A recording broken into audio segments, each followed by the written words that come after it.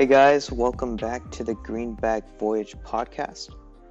This month, our special podcast is discussing about the 2008 financial crisis. Now, most financial institutions, most economists, most of the world generally knows what happened with the entire financial crisis. The CDOs, MBOs, synthetic CDOs, which were basically the catalyst for all the market drop-offs.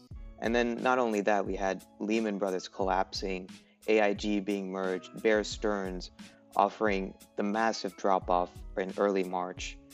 So I wanted to kind of get your guys' opinions. We have both Joel and Krishna on the call with us today. And I kind of wanted to get your opinions about this kind of crisis and what you think could be prevented in the future for this not to happen again.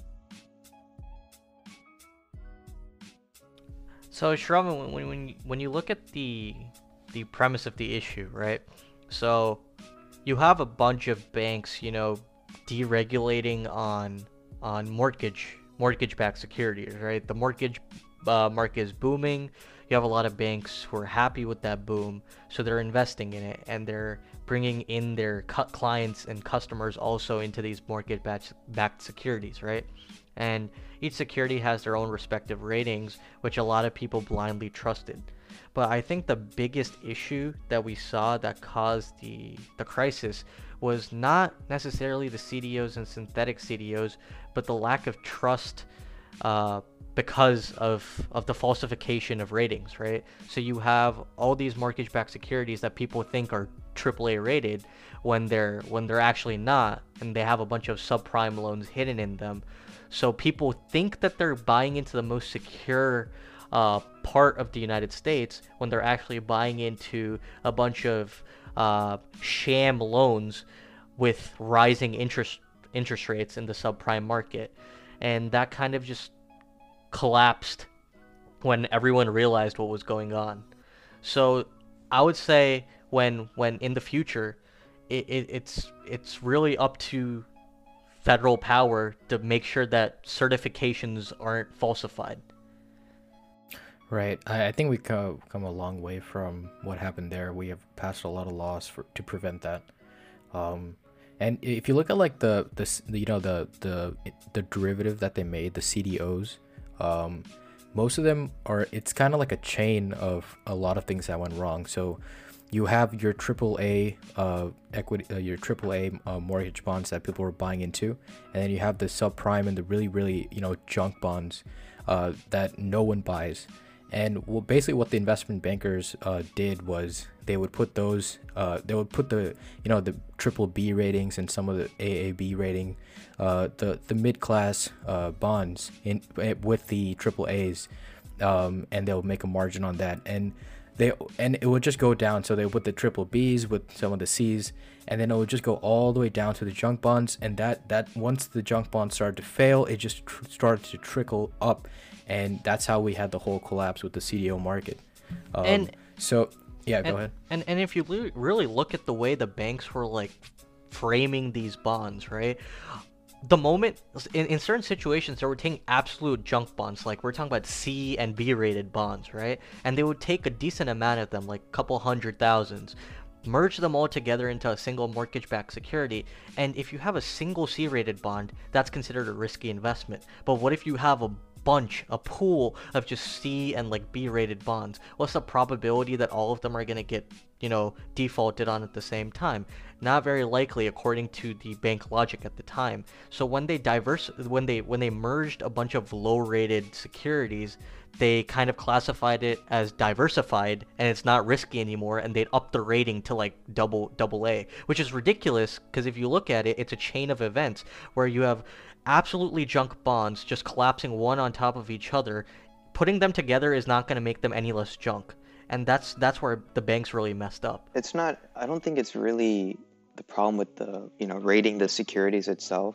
The problem was the investment banks paying off Moody's, S&P, and I'm forgetting the third name now, but paying off those rating agencies just to make sure those underlying securities within those MBOs and the CDOs were actually AA or AAA.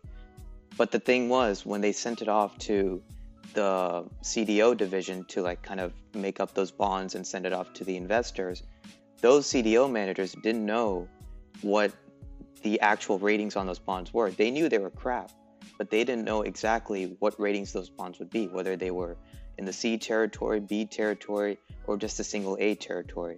And that was the main issue there. There was a huge disconnect between each of the divisions, and it all came into one because everyone thought that everyone else was taking on more of the risk, when in actuality, the entire population as a whole was taking on the risk. Right. It's also another thing with banks that are giving out loans.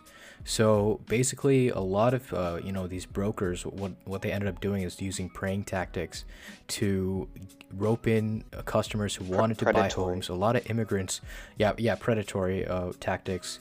Like a lot of immigrants who want to buy homes, low income members who wanted to buy homes, and they would give these, really, really, bad loans or mortgages. And that also, had a very negative effect, and that all accumulated into what happened, all the defaults that happened, in 2008. So it's a lot of things that went wrong everywhere, and that's how it ended up with the whole collapse. It was honestly like a cycle of bad credit card debt, because you had a bunch of like low income individuals, like we're talking the bottom 30% of America, who also wanted in on this bubble, right? That there was this massive bubble, everyone's like getting a home, and the bottom 30% wanted in. And at the time, it seemed possible because the banks were so high on the profits that they didn't care about people defaulting on loans anymore. They just wanted a high supply of mortgages so that they can pump more mortgages into securities and pump up their ratings, because they didn't care about ratings, right? They could pay off Moody's. They could diversify a bunch of junk bonds and get ratings up automatically. They didn't care about ratings. All they needed is a constant supply of mortgages, so their mortgage-backed securities continue to exist, and there's always demand for those at the time, right? So they would just rope in this bottom 30% with extremely bad like APRs and really bad like procedures. So they didn't the bottom 30% didn't know what they were doing. They just bought the house because they were happy. It wasn't even bad APRs. It was they had ARMs, which was basically adjustable rate mortgages. And the problem with that is interest rates started to increase after, I think it was 2005, from about 1% all the way up to, I think in '08 it was around 5.25, 5.5%. And the problem with those ARMs is, while they seemed very low at the time when most people were buying it in '05 and '06, by the time they got to '07 or '08, and those one-year contracts kind of expired, do you guys know how hybrid ARM kind of works? It's kind of like, let's say you have a mortgage for 5 years, say for example. So the first year or the first 3 years, they'll have that set at a fixed interest rate. And then after those 3 years, they'll have it like 2 basis points above whatever the current interest rate is. So as interest rates started to increase, those people had to pay more on those mortgage principal and interest payments than they ever had to before. And they kind of didn't know what they were signing into, which is, I guess is what you were talking about, Krishna. So it was just it was just like a general cluster of uneducated individuals trying to financially free themselves. It was also simultaneous like fraud from banking institutions paying off S&P and Moody's, right? So we have falsification of certifications. We have bad ethics from banks while devising these mortgage-backed securities, which led to a chain of bad CDOs and bad synthetic CDOs because they're all dependent on those mortgage-backed securities. And we after the adjustable rates kicked in and skyrocketed, we saw a massive surge of subprime defaults. and that collapsed. After a while, you can't scam your way out of a certification the entire time, right? You can't keep paying them off. Someone will catch on eventually, and the population did, and we saw the worst crisis of for time. It was literally a massive scam by banking institutions. It wasn't even like a financial crisis. It was a financial scam. Right, and the really thing that hurts is like all the investment bankers kind of saw what was coming, right? And they ended up shorting each other's positions, and that's just really amazing to me. They would buy all these derivatives and credit swaps against their own position, or they would do it on another investment banker's position, and they would end up shorting themselves to protect themselves from what was coming. That is So true. they ended up saving themselves, getting a government bailout, and eventually the people who get hurt is always the American taxpayer, and that's the tragedy of what happened in 2008. Yeah, because in no under no circumstance are the banks truly gonna lose. Like, sure, we saw Lehman Brothers like collapse completely. Their stock price hit zero because the people caught on, but the government just bailed them out, right? They were acquired. So, and the similar thing happened with Morgan Stanley as well, and a lot of other banks. For example, Merrill Lynch got acquired by Bank of America at discount rates. So at the time, these companies, even though that they were failing, weren't really worried of a failure because they always know that the government's like going to bail them out. It happened before in 1991. It happened again in 2008. And if it happens in the future, the government is always going to back the financial institutions. So there's truly no fear of getting caught for fraud in our economy because there's always someone to back up these financial institutions, which is truly boosting a negative attitude. Yeah, and the main issue wasn't really, I don't think there's going to be any problem if we just kept to MBOs and CDOs failing. The main issue was, those insurance agencies like AIG and all, having credit default swaps, as well as, providing synthetic CDOs so that they could get in the game as well, which, is a main issue because I'm pretty sure, like, that entire kind of industry of like the mortgage buying industry went from like $900 billion to $62 trillion within a year and a half. It was just basically money on top of money on top of money based on one underlying security in itself. And yeah, if you think about it, the only people who kind of figured out that something was wrong was really the bankers that were issuing these. It was a horse race with the sick horse running, right? The sick horse was the mortgage-backed security, and you have bets, and then you have bets on bets, and then you have more bets on bets. So when the horse turns out to be sick and just dies in the middle of the race, the economy's fucked. But yeah, I kind of wanted to ask, Ben Bernanke, he was a very strict guy in terms of, I guess you could compare him to Gary Gensler and how he might act with the S&C in the future. But Ben Bernanke, he was very strict on making sure that investment banks and the financial corporation was regulating the markets properly, and there's no sort of scheming stuff happening. And a consequence of that was he issued out warnings to all the banks in the summer of '08, because even then in the summer of '08, there was a small crisis, but it wasn't global enough yet. But he issued a warning to banks such as Lehman and others, where he just basically said, you don't have the capital necessary. You need to raise capital if you're going to survive this crisis later on. And, Lehman CEO at the time, he didn't believe him. And, well, we know how the story goes there. But that caused basically the crash from September to around, I'd say, till March of 2009. Yeah. And it kind of, going off on that, with the recent, induction of money that's going into the economy by the Federal Reserve right now, do you think that consequence of seeing how they only had $600 billion in assets. It's not even as much as, say, Blackstone. But do you think, the Fed now is just scared that something similar might happen and that's why they're injecting as much funds as they can into the economy to make sure the stock.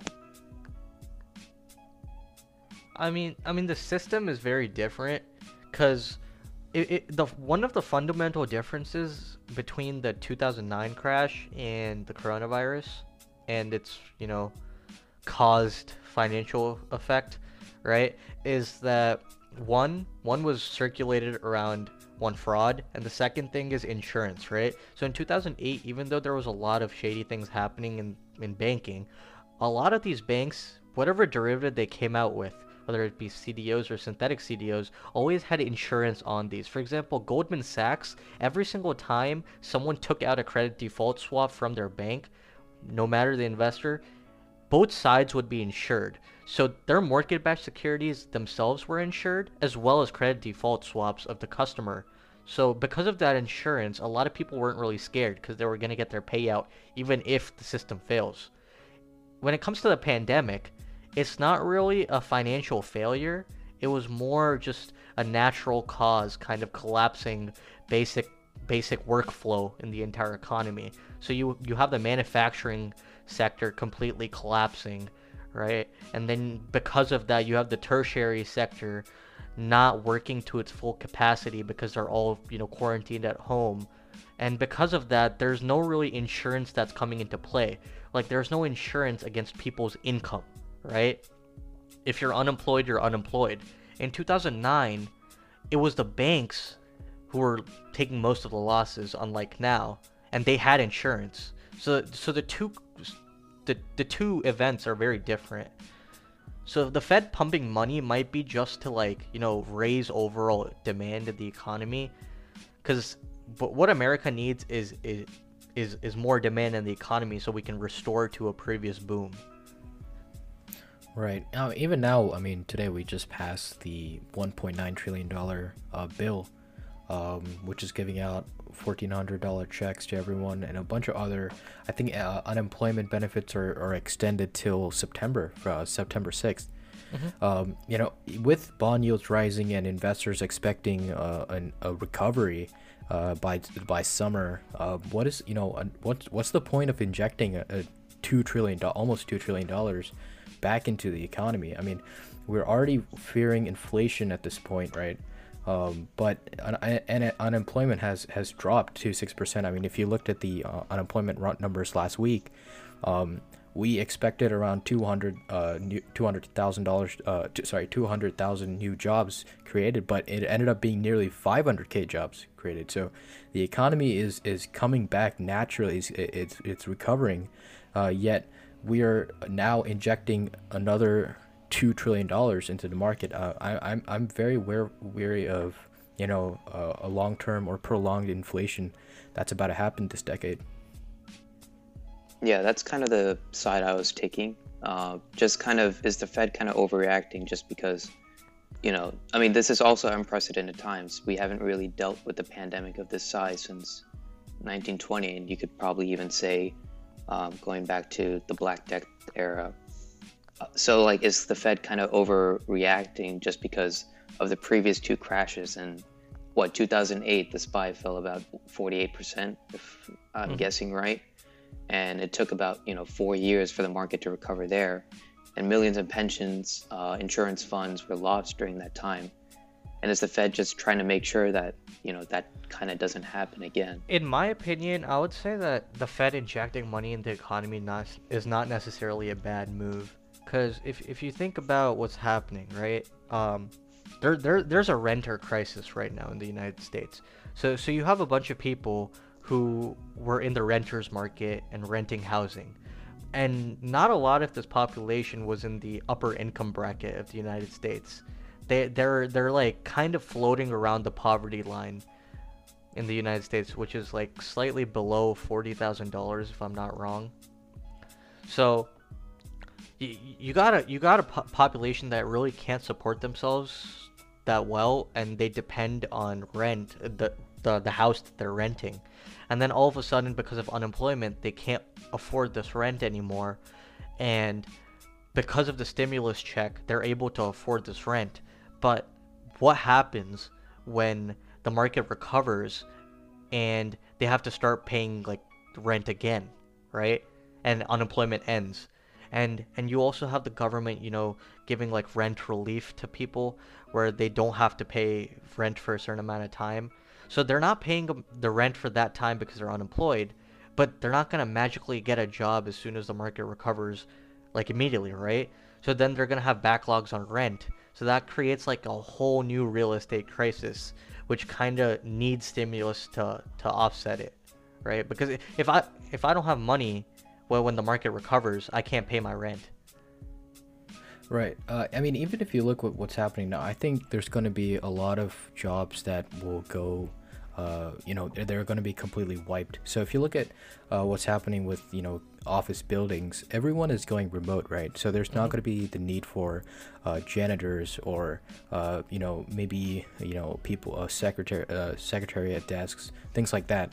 So maybe they'll go online, but especially janitors, when schools were canceled, when people went remote, those people suffered huge unemployment, and it's very, very likely that this will continue, and there will be a complete huge job cut for jobs like these. So for unemployment to drop back to like 3% or 4%, I don't think that's going to happen for a long time. So a lot of jobs are going to stay. A lot of jobs that were lost are going to end up being lost forever. But with the rent problem, the thing is, so yeah, people who lost their jobs and unable to pay rent, and a lot of the government did pause rent. So basically, they said, you don't have to pay it now; you can pay it later. But all that will be accumulated. It's not like your rent's canceled. It's just it's going to be, it's just going to be pushed away. And what about your landlord? He or she is also going to need the money, right? Yep. So it is kind of a domino effect of what's happening right now in real estate. But if you look at the consumer spending data, it's still continuing to go up, right? People are still spending, and people are still spending money, and the economy is still slowly recovering. So yeah, the people with low income household are getting affected a lot, but I think the economy is still recovering, and it looks like this low income group is the one that's paying the cost, and that just seems like the same thing that happened in 2009, and same thing is happening now.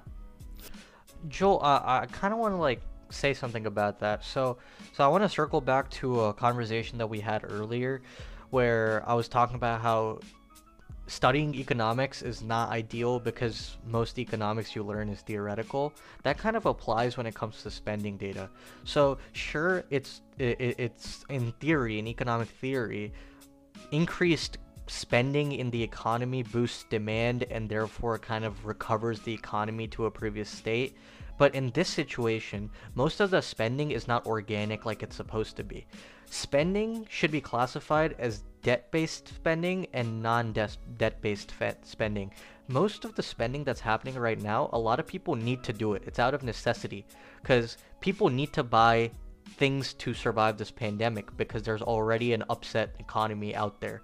And a lot of the spending is funneled by bad credit card debt, unregulated loans from loan sharks in the below the poverty line. The middle class is struggling to live on the same level of luxury they used to previously. So because of all these like lifestyle changes that the middle class and poor of America are facing, and which is funneling inorganic spending, I would say that when time comes for this debt to be paid back, it won't be able to be paid back, and that could lead to a whole another crisis, right? So we have divergent crises because of this pandemic. We have a upcoming renters crisis within real estate. We have an upcoming demand crisis when it comes to inorganic spending. So we have multiple like pathways that this pandemic is causing that can really collapse the economy once again. And right, I mean, people are racking up their credit cards, right? Mm-hmm. That's primarily what's fueling spending right now. But I mean, what I'm trying to say is, if you look at, like, let's say Apple, we take Apple and their iPhone sales, they had a record beat in terms of sales. So people are still buying iPhones during this time of crisis. But yes, I mean the low income household is getting they're suffering a huge a disadvantage here. But if you look at the bill itself, the $1,400 checks, there's a lot of sections in the bill that has spending towards other countries. So if you look at even the last bill, the $900 billion bill that was passed under Trump, a billions of dollars went to Israel's IDF force for missiles. So the politicians here are ending up not putting priority to the Americans here, yeah, go ahead. All right, I think this might be a debate for another time. I wanted to focus more on, I guess something Krishna brought up with, I guess, government intervention. So in the '08 crisis, I mean, how much did we spend in the end? Like 425 billion to bail out the banks. I think more than that. And then I'm guessing, at least I think those were around the official numbers. And then around $800 billion for the stimulus bill that was passed in 2009, 2010, somewhere along those lines. Yeah, about total was about $1.5 trillion spent during the 2008 crisis. Yeah, so I guess my kind of thing is, what areas do you think the U.S. government should step in and say, we're going to solve this? And what areas do you think the U.S. government should just leave off and just let the way of markets dictate what happens? So the first thing is the 2000. Go ahead. Okay, yeah. So when it came to the 2008 crisis, I would say the government was right to intervene and bail out banks, because the financial institutions do need to stay stable for recovery, right? Because at the end of the day, even though the banks kind of scammed the people need to go back to the banks in order to take money out, put money in. On a very fundamental level, the banks are necessary to even maintain demand, right? And so the bailout was justified, but you can't bail out every single bank. And I wouldn't say it was justified. I mean, it was a necessity at that point. Yeah. You had to bail out, otherwise you would collapse the whole financial system in this country, and that's what the bankers are betting on. I mean, they were doing this knowing that they'll get bailed out, right? Yeah. And that's why it's literally up to lawmakers to strengthen regulation on fraudulent behavior. So the only way you could have prevented a crisis like '08 was prevent fraud, and that's something that the government really needs to focus on and strengthen laws. I mean, sure, they have been doing it since '08, but it's not completely foolproof. It can happen once again because there's a lot of new derivatives that are coming out in modern markets. Like previously we had mortgage-backed securities. Now we have a whole world of electronic derivatives that we can bet on, and that can create a whole another chain of bad financial events. So every single derivative But I think needs to have some See, sort the of government- That is regulation. kind of The government now should focus on monopolies. So a lot of small businesses out there, including in the IT and a lot of spaces, are suffering the worst right now. And big companies like Amazon, Microsoft, they're still enjoying their revenues up, their profits are still up, and they're starting to consolidate the market here, and they're slowly starting to eat up the market space the market share that small businesses are starting to die out. And this is going to lead to this is what ends up happening. I mean, if you look at the last year of government donations and lobbying, Facebook and Amazon still tops the list, right? So as larger these companies grow, the more and more influence they're going to have on our policy. So that's the primary focus that the government should focus on, is monopolies, because the monopolies is the end of capitalism, and it looks like we're heading towards these huge companies getting larger and larger, and that's something that we should and the government should focus on. And if Chamath actually, Chamath did mention that currently the U.S. government, and not just the U.S. market, but the global market, is essentially, according to him, governed by 150 corporate members who have a seat at the top at the table, right? And these 150 individuals, all billionaires, have the power to control legislation. They have the power to change laws because of the amount of capital that they have and funnel into the government. And if we leave our fates to this 150 individuals, it's going to get dangerous, and there needs to be some sort of regulation to kind of compress corporate power. Like, we need to see a situation that happened with AT&T in the past. Like, Bell Labs grew so powerful that it had to be broken down into multiple like chains, right? And that's how that gave birth to AT&T. And that happened to BlackBerry before in the past. We need some sort of like breaking down of these businesses. See, AT&T, even after the breakup, they have actually grown much stronger than they were. And even in and they bought out most of those companies right, so were broken yeah, up. so they're actually bigger than they ever were before the breakup. And even in Yeah, 2008, right, all the banks that merged together, they're also stronger than ever. So that's the thing that, you know, government should and the more powerful they get, the more spending they'll do on lobbying, and that's the thing the government should focus on right now. I mean, it probably is too late for that, to be honest. Yeah, it is kind of hard when you think about it, because every time we create new legislation, I mean, someone out there is going to figure out a loophole within it, or some new technology is going to make it like, you know, you can get around with it and still do the same thing without exactly breaking the law.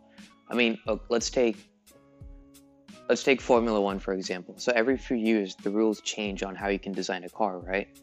But the thing is, you can't really know everything that a team will think of to come around with the loopholes that will make their car go faster. And while it may look illegal, technically within the rules, it's not illegal. And it's kind of the same way with banks. I mean, I know, Krishna, you talked about with electronic derivatives now, especially with crypto market on the rise with Bitcoin and all. That's definitely dangerous. But it's kind of hard. Yeah, it's kind of hard to regulate that without kind of knowing it's there in the first place. Oh, it's not. And the only it's way not difficult. It's impossible, especially in the crypto market, because the whole premise of the new crypto market is deregulation, right? Decentralization. That's kind of like the basis of the budding financial market. So if you when we're talking about regulation, it's close to impossible.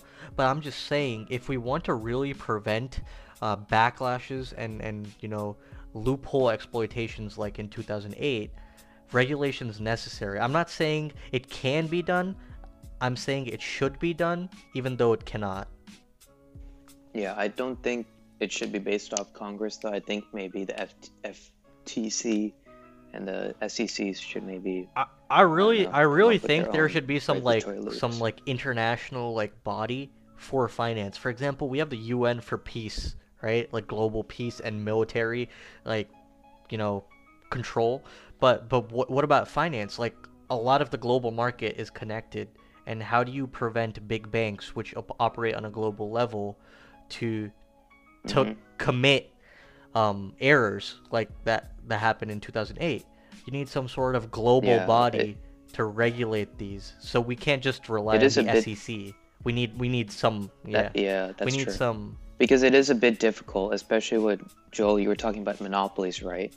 And I think one main reason, which I've talked about in the past, that, you know, the FTC doesn't want to kind of demonopolize these huge corporations that we have now, is because of the foreign markets. What's threatening the U.S. economy right now? I mean, we got China, we had Russia back in the day.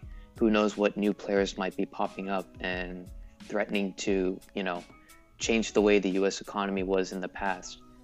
So yeah, Krishna is kind of right in that thing where we do need to have a regulatory body that maybe controls the world. But then I guess you also have to think China is more communist, America is more capitalist.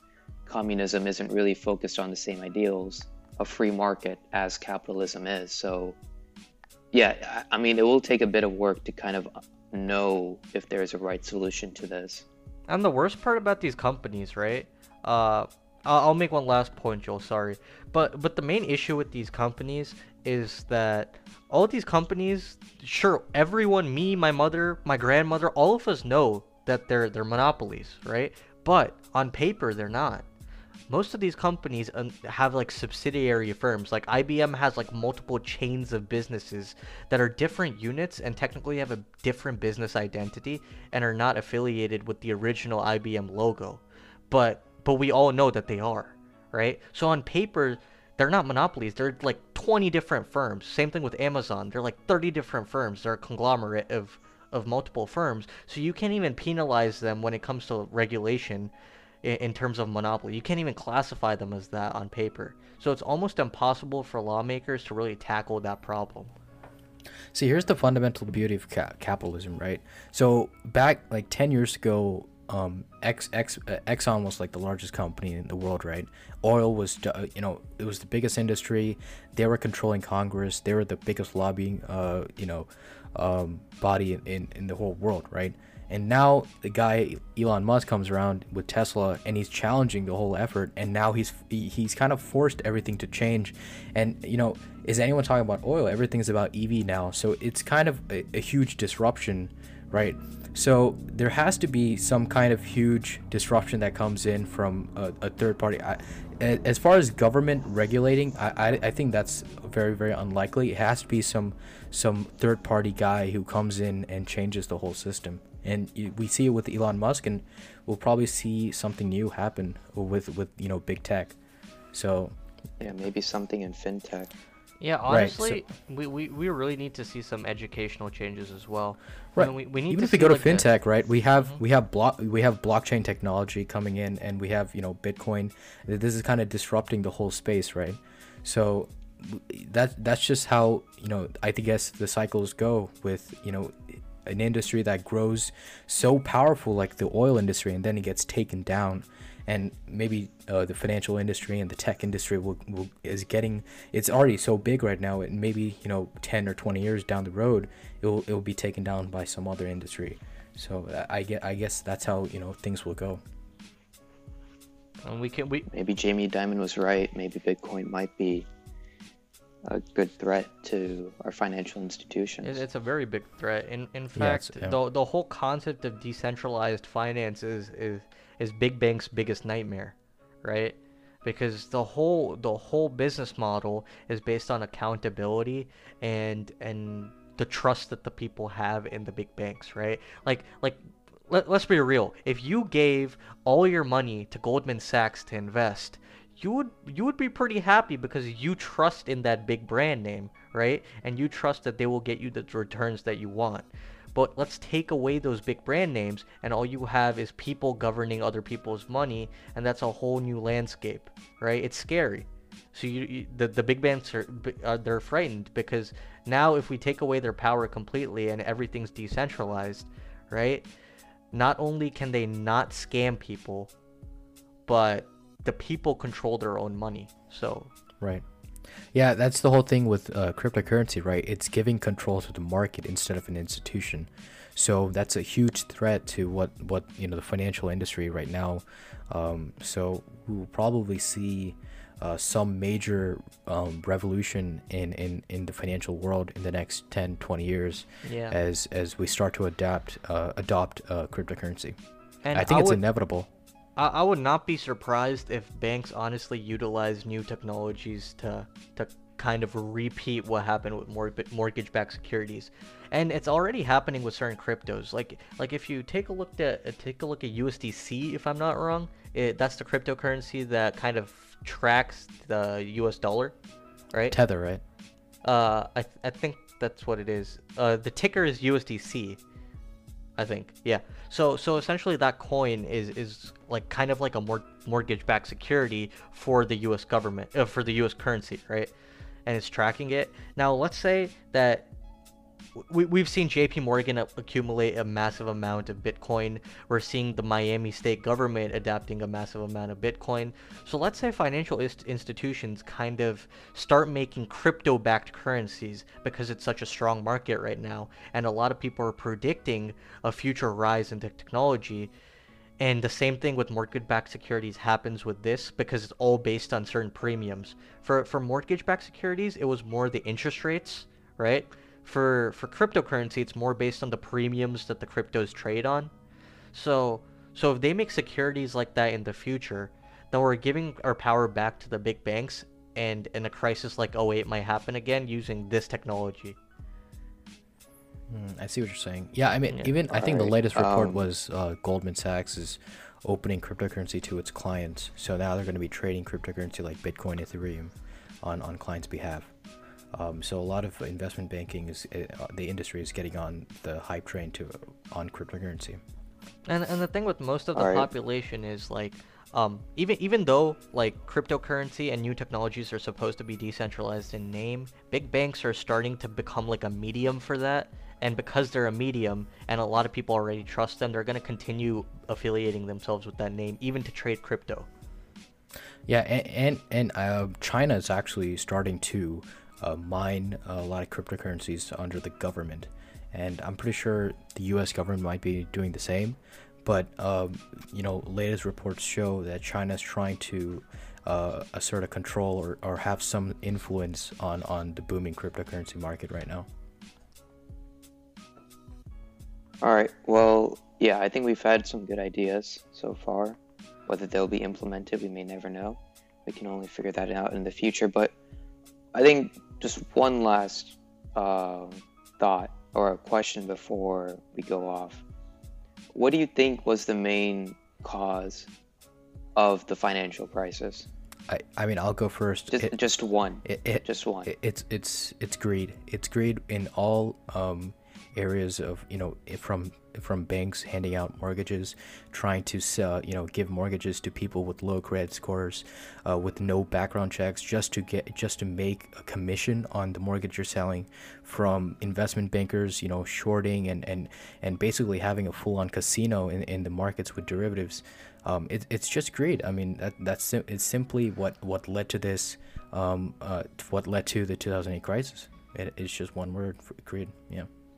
I'll be completely honest, even if the government tried, if there was a second crisis to come, the same thing would happen, and there'd be no stopping it. It's just the underlying faults within our system that honestly can't be solved. And that's the beauty of our capitalist economy. But I think my word would also be greed, but it would be in a different way than what Joel said. I think that the 2000 tech bubble really kind of catapulted this, because if you really think about it, people started realizing that you really need safe investments and profitable investments to put your money in, and mortgages seemed like the thing to go to, MBS especially, and it was the thing to go to for many pension funds, insurance companies, and so on. I mean, what can go wrong with the because mortgage, of that, right? Yeah, and that was the thing then. But then, yeah, once that started, it became like the tech bubble again, where people tried to turn that to making new profits, even though they weren't really profitable, and that ramped up everything. And yeah, that eventually caused one of the biggest crises that we'd ever had. Like after 2007, mortgage growths weren't even organic. They were completely funneled by junk bonds and just massive supply of mortgage securities with no background checks. Yep. I mean, if you look at house prices, they stagnated from the end of 2006 all the way to the crisis starting in 2008. So, yeah, I mean, even back then, people started to realize that there were people defaulting on their loans and the supply was catching up to the demand. Yep. But yeah, I think that does it for us. I don't know if you guys had any other last thoughts you wanted to say, or I guess blurt out about our financial institutions. All I'm praying for is corporate America to really just get neutralized, because the way corporate power is growing, it is not going to be good for civilians in the future. It's a war zone, guys. It's a war zone. And on that note, yeah. Joel, I guess go ahead. You have the last thought. Yeah, just my fear is just, growth of monopolies and big tech and big corporations getting more powerful, taking out the small guys in the market and gaining more and more influence on the government and our public policy. So that's just, the thing I fear. But I think, maybe everything will correct with the new cycle of disruptive technology. And that's kind of the hope with EVs taking on oil, blockchain and cryptocurrency taking on the financial industry. So I guess we'll see what happens this decade and I guess this century. And on that note, thank you guys for listening in. If you're watching on YouTube, make sure to hit that like button and subscribe. If you're listening on Spotify, just make sure to follow us as we post out weekly market updates as well as monthly specials. And we will see you guys next time.